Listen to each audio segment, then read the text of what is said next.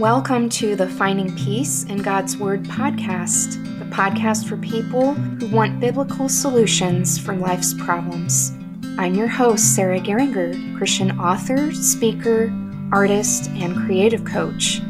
I'm excited to share my insights, struggles, hopes, and victories in Christ with you on this podcast. How to be intentional this summer. A devotion on Proverbs 10:5, New Living Translation. Are you struggling to be intentional this summer? And why should this matter? I have an encouraging devotion for you today based on this scripture. A wise youth harvests in the summer, but one who sleeps during harvest is a disgrace.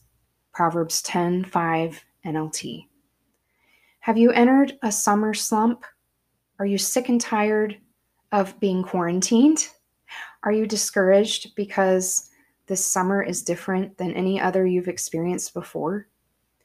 This verse in Proverbs can help you value this summer season and not take it for granted.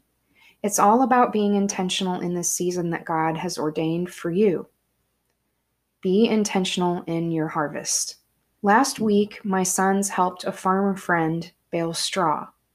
My older son stacked bales on the wagon, and my younger son then stacked them in the barn.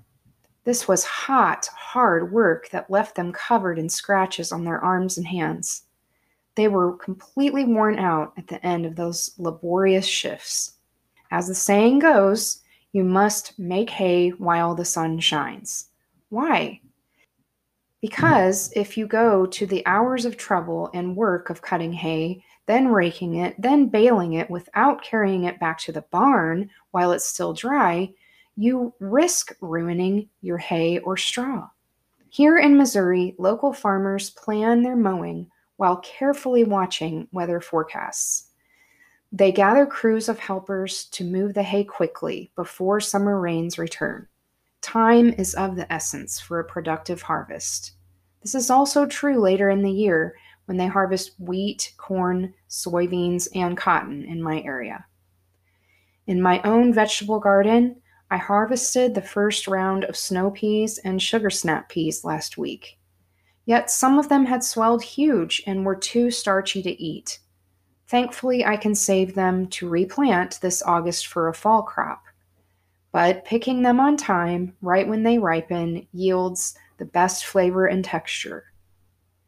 How you can be intentional this summer. What if you aren't a farmer or gardener? What lesson does this verse hold for you? The point is to be intentional in the season you're in. Each season, whether it's a natural season or a life season, has times of harvest. Work hard and harvest on time, and you'll benefit from the fruit. Wait too long or sleep through the harvest, and you'll waste your opportunity for fruitfulness. You'll also suffer disgrace. What needs harvesting in your life right now? Is it a relationship that needs nurture and time? Do you need to devote attention to a creative project, service opportunity, prayer list, or Bible study? Is it a daily time just with you and God? You may have several areas that need harvesting in this season. Your harvest may require hard work and careful attention, yet the rewards will be great. If you sleep through this harvest season, what do you or others stand to lose? I know you're busy, just like I am, but can you carve out 5, 10, 15, or 20 minutes every day to devote to your priority? What will it look like at the end of the summer if you make this commitment? I encourage you to write out this verse, Proverbs 10, verse 5, to hold you accountable to your harvest. You can put this written verse in your planner or Bible, or put it on a sticky note and prominently display it. Meditate on it daily to have a fruitful summer. Prayer. Heavenly Father, I praise you as the Lord of the harvest.